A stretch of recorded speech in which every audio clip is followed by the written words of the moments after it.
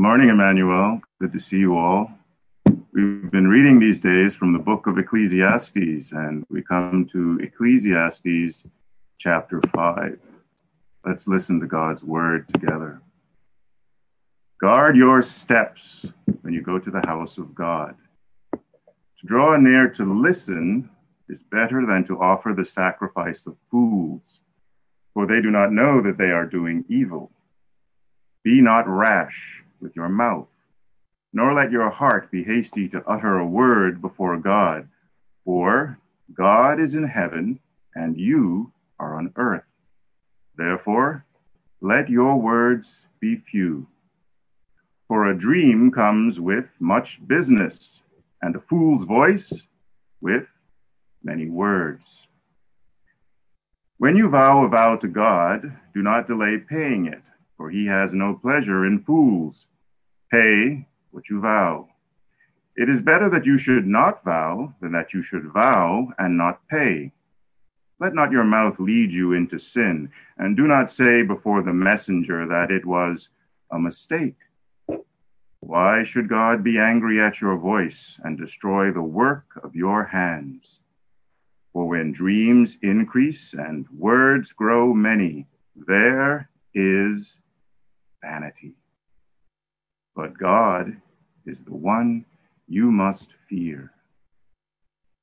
If you see in a province the oppression of the poor and the violation of justice and righteousness, do not be amazed at the matter, for the high official is watched by a higher, and there are yet higher ones over them.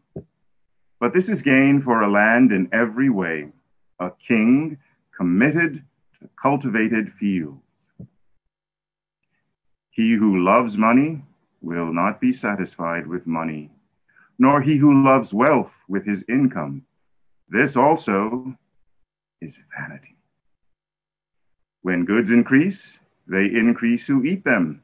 And what advantage has their owner but to see them with his eyes? Sweet is the sleep of a laborer, whether he eats little or much, but the full stomach of the rich will not let him sleep. There is a grievous evil that I have seen under the sun. Riches were kept by their owner to his hurt, and those riches were lost in a bad venture. And he is father of a son, but he has nothing in his hand. As he came from his mother's womb, he shall go again, naked as he came, and shall take nothing for his toil that he may carry away in his hand. This also is a grievous evil. Just as he came, so shall he go. And what gain is there for him who toils for the wind? Moreover, all his days he eats in darkness, in much vexation and sickness and anger.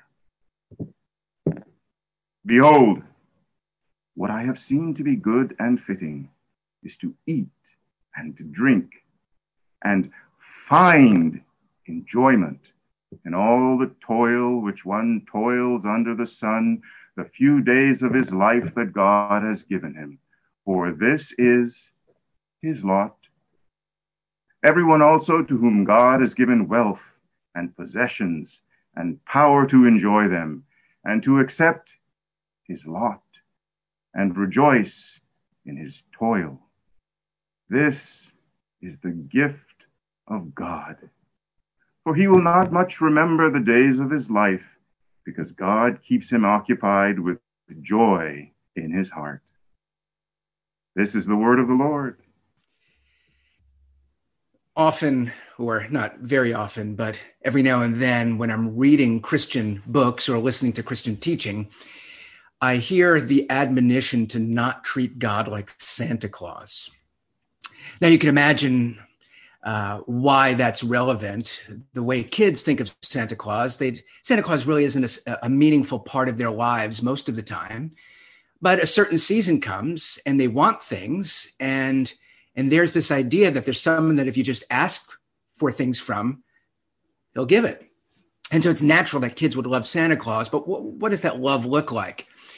We mature out of belief in Santa Claus But the challenge that's proposed to us is functionally as God in your life in a similar way, not really integrated, not really connected.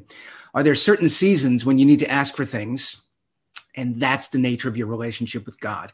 I think it's a good challenge because many of us will find, no matter what our religious background or experience is, God is sort of out there and he's mystical and magical. And maybe we have positive thoughts about God, but really the only relationship we have with God is when we're asking for things. And so the warning is don't make God in the image of Santa Claus. What I think is kind of interesting, though, how does that happen? How does that happen that we could start to conceive of God like Santa Claus? Well, it sort of goes both ways. I wonder, how is it that we've divinized Santa Claus in a certain sense?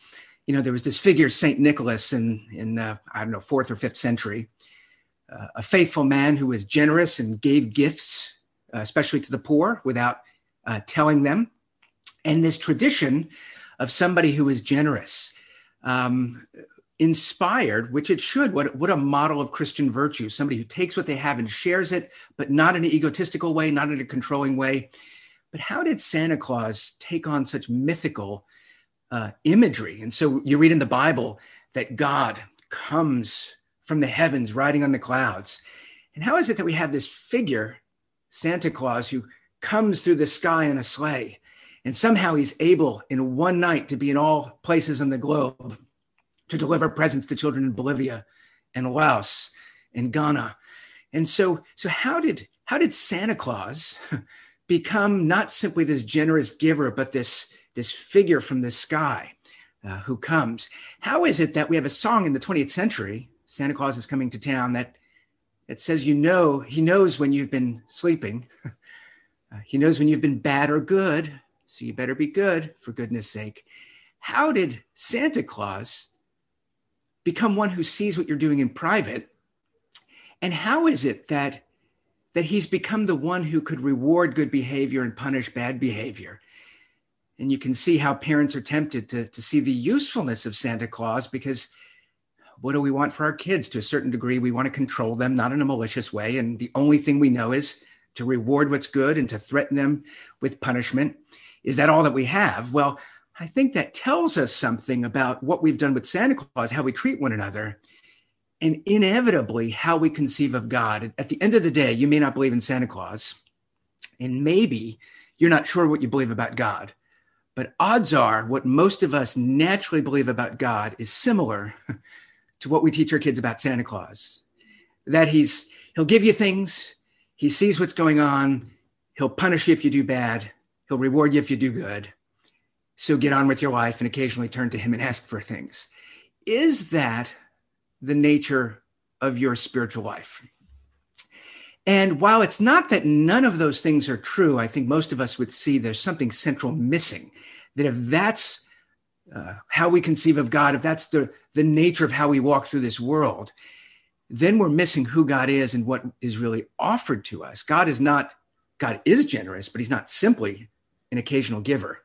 God does stand with those who are good and bless them, but he's not simply a divine judge. But when Jesus teaches us about what the scriptures say and what all the commandments mean, he says the summary is really that you're to love God and you're to love people. And so we may love God in the way that children love Santa Claus, but there's a greater, deeper love that we're meant to have that's meant to be life-giving. And what hinders that? What is it that keeps us trapped in that kind of theology? Well, often it's the fact that we love things more than God or more than people. And when we're looking at Ecclesiastes 5 today, I want one of the ways that we understand this passage to be what we read in verse 10, the language of one who loves money. And I think that that's part of the theology that's underneath the chapter, because the chapter has these different parts in it that aren't necessarily connected, but they all arise out of this concern that Koheleth, the guy that we're reading about, who's sharing with us in Ecclesiastes, has. And part of it, he focuses there on the fact that we love money. And if you go to a manual, every now and then, every year or two, I'll say something to the effect of the concern in the Bible about loving money is because the way the Bible presents the way we're to live is we're to love God and we're to love people. And God fills the world with things. and we're to use those things and enjoy them. The problem, if we love money, is we will use God and we will use people, and we get that mixed up. And so why does God become this figure that's Santa Claus-like? Well, because even as adults, we haven't outgrown that childish instinct that's self-serving, that says, I want things, and I'll take what I can through my own effort and hard work. But occasionally, if there's something bigger, I just need to ask for it. And I'll be glad for the person I ask and if he gives it to me. If that's all of our theology, we're fundamentally disoriented in the world, and therefore we will be devoted to the wrong thing. So I'm using the language devotion today. Part of the problem of love of money is we find that we trust money. We depend on money. We hope in money. The worst thing that could happen is financial ruin for some of us. And that devotion is the wrong focus in life, because money is not a thing to be loved. It's a thing to be used. And if you're devoted to money, God, who is to be loved, will be one who's used. People who are to be loved will be used. And so what I want to talk about today is how dissatisfying a life will be if we don't love God and people, but instead we love things. And so I want to talk about two things. One is what I'm calling destructive devotion, a kind of devotion where you're devoted to things, you hope in them, you trust in them, but you don't love God and people. But then I want to talk about a life-giving devotion. What happens when you do love God and people? How does that set things right? So I want to begin with destructive devotion. The passage we're looking at begins with a warning in verse 1. Guard your steps when you go into the house of God. Part of the teaching is going to be to show us something, to make sure that we're not foolish. So guard your steps. Don't be like a fool rushing in before God, going in with your preconceived thoughts, filled with things you want to say. But realize that when we're drawing near to God, we should slow down and humble ourselves. And so if we don't love God, and if we don't love people, and if we love things, it will distort and destroy all of those relationships, our relationship with God, people, and things. And so I'm going to talk about each of those three quickly. So first, our relationship with God will be destructive if we love things, and the only thing that we conceive of is that God is a means to those things. And so in this, the particular problem in view in the first 7 verses in Ecclesiastes 5 is not simply general worship, but it's talking about going to the house of God, which would have been the temple. And the person who's filled with words, because they're described as a dreamer, somebody has all these aspirations for what they want in their lives, and they see God as a means to an end, and so they make vows.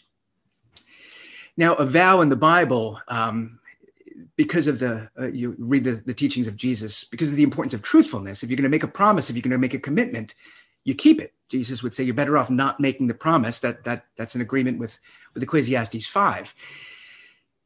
And it's not that vows were completely unacceptable, but the picture we get here is the foolish person, verse 3, the person with many words, the person who comes in so desperate for something that they're going to appeal to God and make a promise, treating God sort of like God is a business.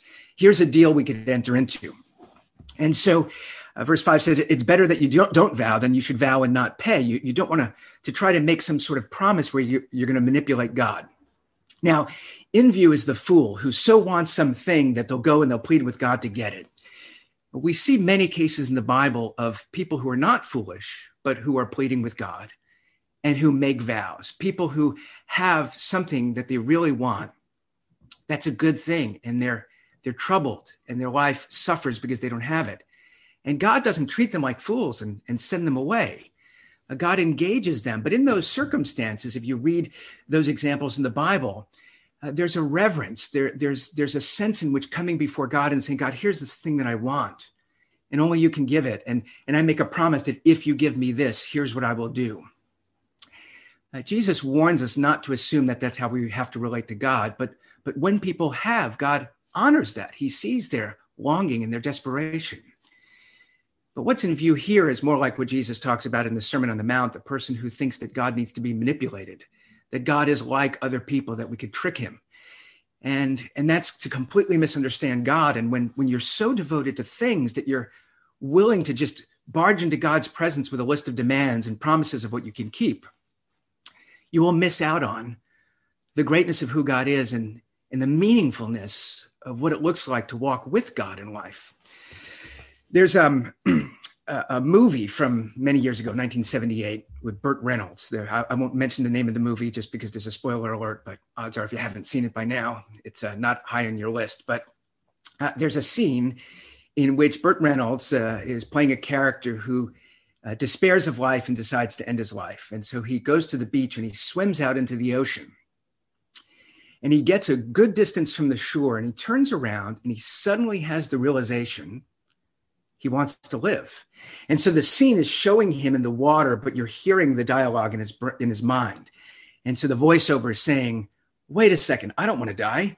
I want to live. And he suddenly goes to pleading with God. And he says, Lord, I can't make it back. I don't have the strength. I need you. Help me. And then he starts a bargaining process. He says, Lord, if you give me the strength to get back, I will keep the 10 commandments. I won't murder. I won't commit adultery. And then he stops and he says, I will learn the 10 commandments and then I will keep them. And then he goes on saying, I won't cheat people in business. I won't sell somebody a house by a lake unless there's actually a lake there, giving an indication of how he does things. And he goes through this bargaining process.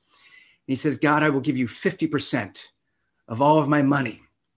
And then he says, nobody gives 50%, but I'm going to give 50% gross. And there's this bargaining process as he's swimming to the shore and he's afraid that he won't make it. And all of a sudden he has the realization he's doing it. And he thanks God and he says, God, I'm doing it. It looks like I'm going to make it. And he's strengthened and he's getting closer. And as he gets relatively close to the shore, as the process he's in, he says something to the effect of, and God, I will give you that 10%. And I know I said 50%, but I'm going to start with 10%. But if you don't want the 10%, you don't need to take it. And then I think that the ending line is something to the effect of, I know, God, it is you who saved me. But after all, you're also the one who made me sick. And that's as he's getting near the shore. And it's a funny scene. It's meant to be funny. But sometimes with humor, the humor is in the awkwardness of the reality that a lot of us probably can sympathize with being in that situation, that all of a sudden, the more stuck you are, the more relevant God is to your life. And the more you're willing to make a commitment and to live with him. But then, if the desperation is resolved, all of a sudden there's a desire to resume. When Burt Reynolds gets to the shore, instead of staying in that moment of when I was stuck, Lord, you heard me and you gave and you brought me back, he gets back to the shore and he's unchanged. He goes back to somebody that suddenly doesn't need God as much. And if you watch the movie, you find that kind of some funny things happen next. But for the illustration, I think a lot of us would say, yeah, there's a danger that we're quick to barge into God's presence when we're needy. But when we're not, we could easily go without God. And what we're warned is, it's not simply that you have to fear the judgment of God, but you have to be concerned about the misery of the life that you'll have if that's how you live. And yes, you need to fear the judgment of God, but the signs of it will be your own misery, your own usury of God and people. And so the application here, verse 1, draw near to listen. And so we have many thoughts, many dreams, many aspirations, many desires. It's not that we can't have them.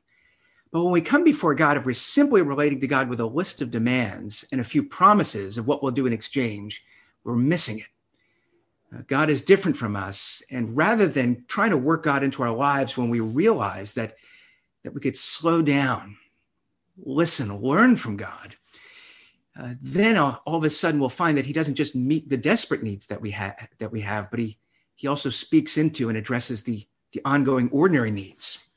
And so what we advocate at Emmanuel is a devotional reading of Scripture, a prayerful reading. And see, there's two ways that we can get this wrong. One is to have a prayer life that involves listening, but is not informed by the Bible. It's not that you have to have the Bible open in front of you all the time when you pray, but we're being shaped by listening to what God says. A lot of times, modern spirituality, we sit and we listen, and we're listening for God, but God is a projection of our dreams. And so God is so tied to our desires that we're really listening to ourselves at times. We want the Bible to inform it. But the other mistake is to see the Bible as a textbook or the owner's manual for a human being. And we just read it technically for information. And what we're meant to do is to recognize the Bible as God's word. It's about God and what he's done and what he requires of us. And it tells us of his plan of salvation, and it reminds us of his grace. And so therefore, when we read it, sometimes we have to do a technical reading. I just don't understand it. We need study tools. Sometimes in our prayer, we close the Bible and we sit and we meditate. But the main thing I just want to encourage you with today is to draw near to listen, to let your words be few, which doesn't mean that you shouldn't speak all of your thoughts to God, but that there should be a genuine dialogue, a relationship. God is not somebody to enter into a contract with, but you enter into a covenant with God. That's very different. So if we're devoted to things and using God, it will be destructive in our relationship to God, but it will also be destructive in our relationship to others. And so verse 7, it is God you must fear. And sometimes Thomas Aquinas makes a difference between servile fear and familial fear. Familial fear, the respect you have for, the patriarch or matriarch in your family, some old wise person who you revere and you honor, is different than the servant who hates his boss but does things not to get punished. When it says to fear God, it's talking about a familial. Do you love God? If you love God, fear is healthy. If you don't love God, fear is very unhealthy. Here's the thing. If you don't fear God, it's not that you're free of fear. This is where things get restored in the biblical vision. When you revere God, your fear in the world lessens. But when you love things and fear God in a slavish way, then you will fear people. You will fear your things being taken from you. And so as we relate to others with the fear of God, with reverence for God, and we're not looking to use people, we find an analysis here, or at least an observation of what's wrong in the world. Verse 8, if you see in the province the oppression of the poor and the violation of justice and righteousness, do not be amazed at the matter, for the high official is watched by a higher, and there are yet higher ones over them.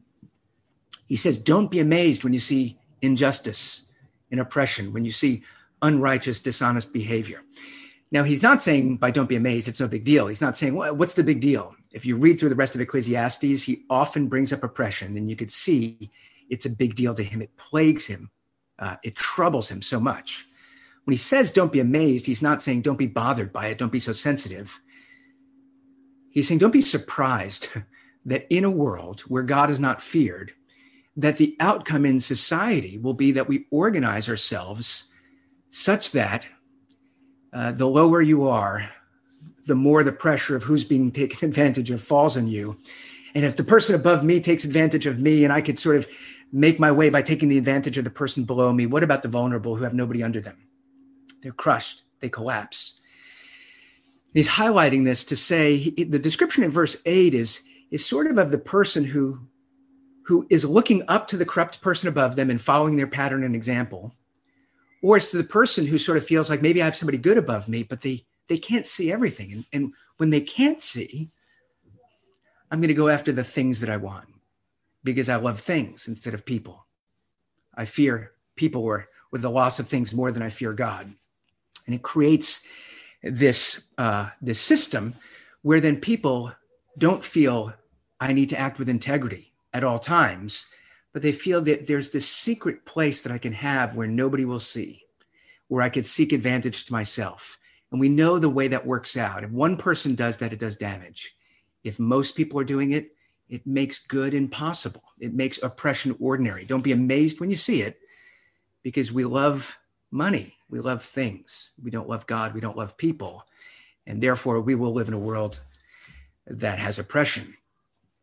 And so verse 9, it's kind of hard the scholars talk about how to translate it and what it means. I don't really know, but there's this this possibility, there is gain in the land in every way, a king committed to cultivated fields, almost as if to say, if you have somebody in the top who's wise and has integrity, there's maybe hope for the whole thing. Maybe there will be justice, there will be righteousness, but don't be amazed wherever you see this falling apart. And so if we don't love God, if we don't love people, there will be a breakdown. We see that in society. But here's the last thing in this first point about what I'm describing as destructive devotion. Our relationship to things will get destroyed. See, that's the irony. We think, well, if I love things, I don't care about God. I don't even believe God exists. Do I care about people? Why should I get bogged down, being worried about the opinions of others? Wouldn't it be nice to be free of that? I'm going to love things. But here's the thing. Things, if you love them in the way that you're meant to love a living being, like God or your neighbor, things will never love you back. They're not there for you when you need them. Things are to be used. The irony, if you dismiss God and people and you devote yourself to things, is that things themselves will disappoint you. They will become stressors. And so everything breaks down when we get this wrong. And so in verse 10, he who loves money will not be satisfied with money, nor he who loves wealth with his income. That's the irony. We're told if you love God, one day you'll be satisfied. But if you love money, you won't be satisfied. If you love God, maybe you'll be satisfied with your money, maybe you won't. But if you love your money, you won't be satisfied with God, but you also won't be satisfied with money.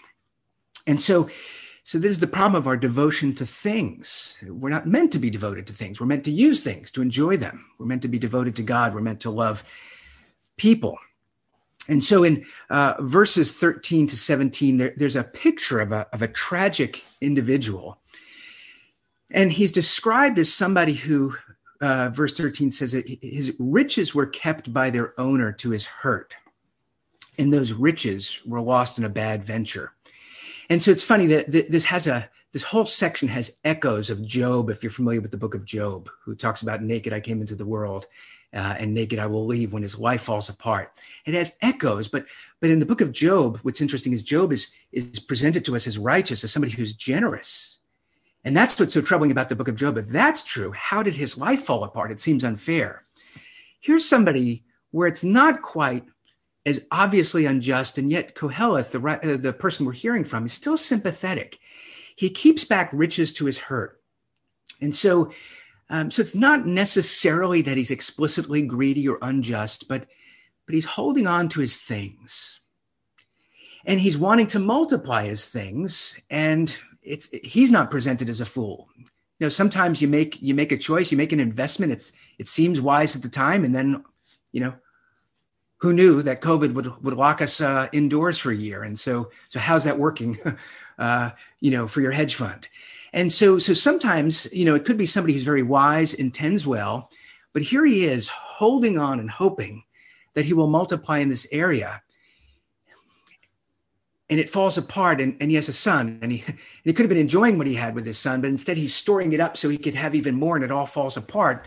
And it's presented to us not in a laughable way, that's what the rich get, but in a tragic way. Isn't that the nature of the world, that we have these hopes of what the world can do, but the world is unpredictable. And wise or foolish, if you're holding on to things, maybe you'll have them, maybe you won't. But if your hope is in them, you definitely won't have satisfaction. And that's how we have this. And that saying in verses 15 to 16, echoing Job, a very tragic situation. But as he came from his mother's womb, so shall he go again, naked as he came, and shall take nothing for all his toil that he may carry away with his hand. This also is a grievous evil. Just as he came, so shall he go. And what gain is there to him who toils for the wind? And that picture of you could acquire a lot in life, but the question is this life all there is? If this life is all there is, what gain is there in acquiring a lot, given how brief life feels? But if this life is not all there is, why on earth would you devote the whole of your life to acquiring of things when you know that you'll exit the world not able to take them with you? And so whatever your view is, there's a certain absurdity to devoting yourself to money and things. And so this idea that we come into the world with nothing, which means that we don't need things as much as we think we are. We go out of the world with nothing. And so don't build your life on those things. Don't love them. And the irony, verse 12, is the full stomach of the rich will not let him sleep. And that's, I think, our dream and our dissatisfaction. We think if I have more, I will be satisfied. And the wisdom this imparts is, well, if you have more of what? Verse 12 says, sweet is the sleep of the laborer, whether he eats little or much, but the full stomach of the rich will not let him sleep. And here's a picture of the clear conscience.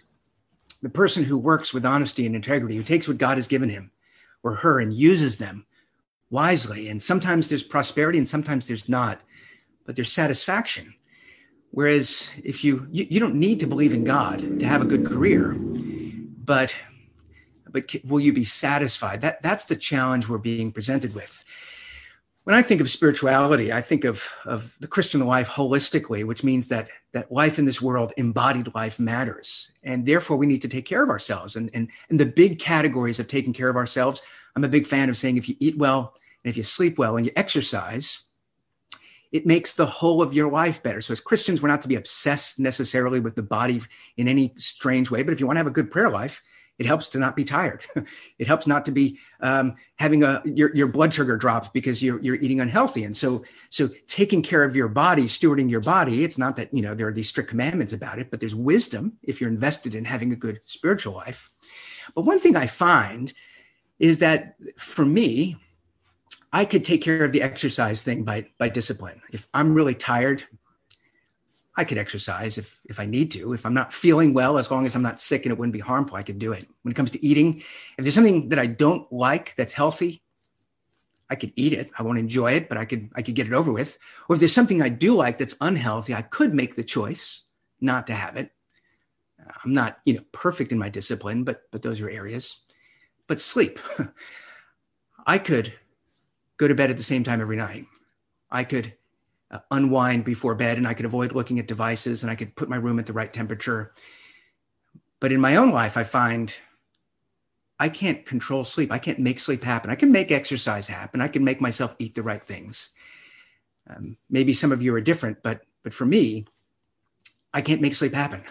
I sometimes wake up in the middle of the night and I don't want to be awake, but there's nothing. The more that I don't want to be awake, the harder it becomes to fall asleep. And there's something there in that relationship with sleep. It's different.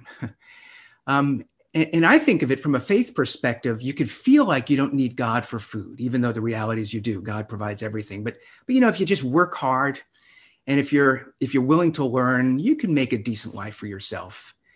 There's something about sleep that says, at the end of the day, this is not something I could achieve or attain. It feels like it's given to me. Like I'll do everything that I can, but if my conscience is clear, either it comes or it doesn't. And that reminds me of my dependence. I wake up sometimes in the middle of the night, unable to sleep. And I realize that I've been misled in the assumption I have about power and control in other areas. And it reminds me in the middle of the night, I depend on God for every breath, for my existence. And that's actually in my desire to sleep so that I would have energy for the next day. There's something good for the soul about having these occasional reminders. At the end of the day, we depend on God more than we need. And so because why am I often not sleeping? I'm planning on making a doctor's appointment to see if it's apnea. I suspect it's anxiety. I think I'm worried about things, not superficial things, but I think I worry about things and I can't let it go. And what I need is sleep. So I have more energy to address things. But it doesn't work that way because you don't have control in life. That's what Kohelet is telling us. You don't know everything. You have to depend on God. You can't just call on God when you need him, but you need to rest in God. And if we're restless, it might be because we're hoping in things. We're aspiring to things. And sometimes God will gently show us. Are you trusting in things? Well, if you're worried, if you're really anxious, maybe this is a time to sort of let go of some of that and trust me. And so that leads us towards life-giving devotion. Destructive devotion is when things are what you're hoping in, what you're committed to, what you're using all your time and energy for. Things will not be there for you when you need them, but God will be. And so what does a life-giving devotion look like? That's what I want to spend the rest of the time talking about. It's devotion to God. And from that devotion to love people. And does this mean that you need to have this strict life with a vow of poverty? Maybe some of you would say, this is how I would live well, but that's not what's required of us. God has filled the world with things to use, but you use them in your devotion to God and in your love for people. You don't use God and people in your devotion to things. That's how we get things ordered. So in verse 2, be not rash with your mouth, nor let your heart be hasty to utter a word before God, for God is in heaven and you are on earth. See, that's his theology. There's a greatness, a vastness to God that if you just come in as if God is just a person like you, as somebody that you could broker a deal with, you're misunderstanding things. And so on the one hand, by saying God is in heaven and you are on earth, there's something humbling that taps us into the transcendence and the majesty. Don't you know the greatness of God? Don't just come in thinking you know what you need and making a list of demands, but maybe you don't even know what you need and God does. Why don't you draw near to God to listen and learn rather than to make demands? But there's also an implied problem of God being in heaven and us being on earth. And this is a problem for Koheleth throughout the whole book. God being in heaven and our being on earth, that separation is troubling for him. And it's troubling for us because not only is God out there, but here we are, and this world is not satisfying. And you read Genesis 3, and after Adam has turned from God by not listening to him, God comes walking through the garden. There's a sense in which heaven and earth were united. There wasn't a separation between God and man, but God was present and God was good, and Adam could have related to God. But instead, there was a separation where Adam went and hid in the bushes because he was ashamed that he didn't listen to God.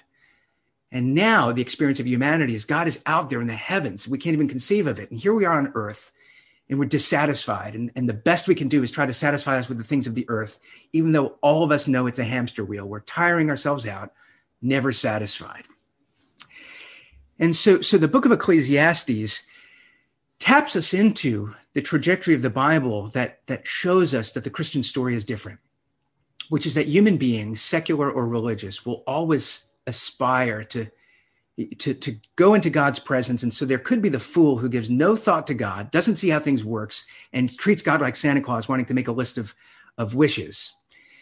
But the person who is not foolish, who's really paying attention to the world and who wants meaning, finds themselves over time unable to find God, to get into his presence. True spiritual life realizes it's too burdensome. I'm never good enough. How do I cross the divide here on earth? How do I get to heaven where God is? Not so I could use him, but so that I could gain from him. And that's the kind of thing that plagues Koheleth. It seems impossible. The Christian story is that this problem of God being in heaven and earth is never solved by your making your way into heaven. The only way it's solved is by God making his way to earth. And that's where Ecclesiastes moves us along in God's story until that divide is crossed by Jesus. That's the story of Jesus, that he comes into this world, incarnation, he's born, and he lives an upright life, and then he's crucified. And if there's a verse we could tap in from this passage that reminds us of just how crucial that is, human beings love things, but we need God. God doesn't need us, but he loves us. And so Jesus comes into the world, and I would think, as the Bible describes him as the second Adam, that he would show up as a fully formed human being to instruct us. But that's not how he comes. He's born into the world. And therefore, there's echoes of verse 15. As he came from his mother's womb, he was born a human being. So shall he go again, naked as he came. This is the nature of the incarnation. Jesus, the glorious King, comes to the earth, but he comes to us in the form of humanity, but helpless humanity. Who's more helpless than a baby? He comes into the world naked. And it says, naked as he came, shall take nothing for his toil that he may carry away in his hand. How is the story of Jesus different than this? Here you have somebody who holds on to his wealth, comes into the world naked, leaves the world naked, and has nothing to gain for his toil. The story of Jesus is he's somebody who doesn't hold on to his wealth. He comes into the world naked. And you read the gospel account, he's on the cross, and the Roman soldiers are casting lots for his garments. They're not saying when he dies, we'll take him down and take his clothes. They're casting lots for his garments right there. Jesus begins his life naked, incarnation. He ends his life crucified, naked, put on display. He goes out of this world having acquired no things. He didn't occupy himself with them, but he lived an upright, godly, honorable life. The person in Ecclesiastes holds on to his riches, comes into the world naked, leaves the world naked, gains nothing for his toil. Jesus does not hold on to his possessions, comes into the world naked, leaves the world naked, but he does gain something. He didn't come for wealth, he came for us. And so the gain of Jesus is to bring glory to the Father and to bring the Father's love to the children, who then leave the world naked, perhaps without possessions, but in possession of eternal life. And that is what frees us from the love of things, to realize not simply that God is lovable, but God loved us, not things. And God will give us the things we need. Don't love the things, love the God who loved you. And so that line in 2 Corinthians 8:9, you know the grace of the Lord Jesus Christ, that though he was rich, he became poor for your sake, so that you, through his poverty, might become rich. And so verse 19 points us in the direction, everyone also to whom God has given wealth and possessions and power to enjoy them and to accept his lot and rejoice in his toil. This is the gift of God. And you could find yourself reading Ecclesiastes and saying, what is the gift of God? But you get to the New Testament and it speaks a lot more about the gift of God. Romans 6:23, the wages of sin is death, but the gift of God is eternal life through Jesus Christ our Lord. Ephesians 2:8-9, it's by grace you've been saved, by faith, not through works, so that nobody should boast. This is God's gift. You will never make your way out of this earth into some glorious existence apart from God. But that doesn't mean your life is hopeless. God crosses that divide. He gives you what you need through Christ. And with life, then all of a sudden, you can find the beginnings of satisfaction. And so I'm going to end just going through three things that we see in verse 19. First, everyone to whom God gives wealth, possessions, and power to enjoy them. You know, the reality is in this world, you don't need God for wealth and possessions. You need to work hard. You need to be willing to learn. Maybe you'll get rich, maybe you won't. God is ultimately the one behind it, but you don't need to know that. You don't need to observe that. The question is, do you have the power to enjoy them? And that's what we often see in the world. People who have everything, they've gained the whole world, but they've lost their souls. They have no power to enjoy them. And where it says God gives wealth and possessions, the thing that troubles us is the unequal distribution. Why does God give a lot of wealth to some and very little to others? And the better question we have is, why does God give the power to enjoy them to some and not to others? And that's where you find we misunderstand the world. When we love possessions, we're angry with God. But when we realize sometimes people have great possessions, but no joy. And there are people that have very little, but they know the love of God and they have great joy. And all of a sudden you realize there's an opportunity we have if we have the eyes of faith to see it, that we miss when we love things and use God. And so one thing that we should recognize is that, sort of like me with sleep, I could exercise, I could eat right, but I don't know that I can sleep. You could work, you could invest, you can attain things, but joy is not something you could earn. It's going to come to you. And if you don't know the love of God, you won't have lasting joy. And so we're told God will give you joy, but don't just make a deal with him for it. Love him and see where it comes up in your life. A second thing verse 19 says is it describes the person who accepts his lot. That's a description of contentment. Now, look, the Christian should be ambitious. It's not, look at your situation and don't try to change it. You should be eager to change it. But part of the problem is when you realize I don't have the power to change everything. So I'm going to work hard. I'm going to be ambitious, but I'm going to accept what I have. Our problem when we're devoted to things is we're so devoted to change that we can't accept the inability to change or our failures. Are you somebody who's okay failing? Are you somebody who can aspire to things you don't yet have and not be filled with envy? Can you be satisfied? Contentment is possible. We can be content even in a world where we lack.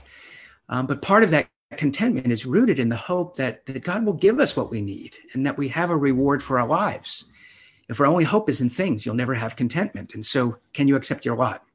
And here's the last part of that, to rejoice in your toil. We think that meaningful work has to be where you have the dream job, but very few people get the dream job. The New Testament vision is that whatever you do, in word or in deed, you do it for God's glory. whatever gifts you have, whatever stewardship, whatever employment, whatever opportunity you have, you can do it. Not like the person in the corrupt system who feels there's areas of not seen that you could use for your advantage, but rather who feels that God sees all that you're doing, and therefore everything has the potential to be done in life with him. And therefore, no matter what the task, life can be meaningful. And so this gives a very different vision of life, a vision that's in the New Testament is in line with 1 Timothy 6. If you want to do some homework this week, read 1 Timothy 6. I'm going to read you two portions, verses 6 to 10. Godliness with contentment is great gain, for we brought nothing into the world, and we cannot take anything out of the world. But if we have food and clothing, with these we will be content. Those who desire to be rich fall into temptation, into a snare, into many senseless and harmful desires that plunge people into ruin and destruction. For the love of money is a root of all kinds of evil.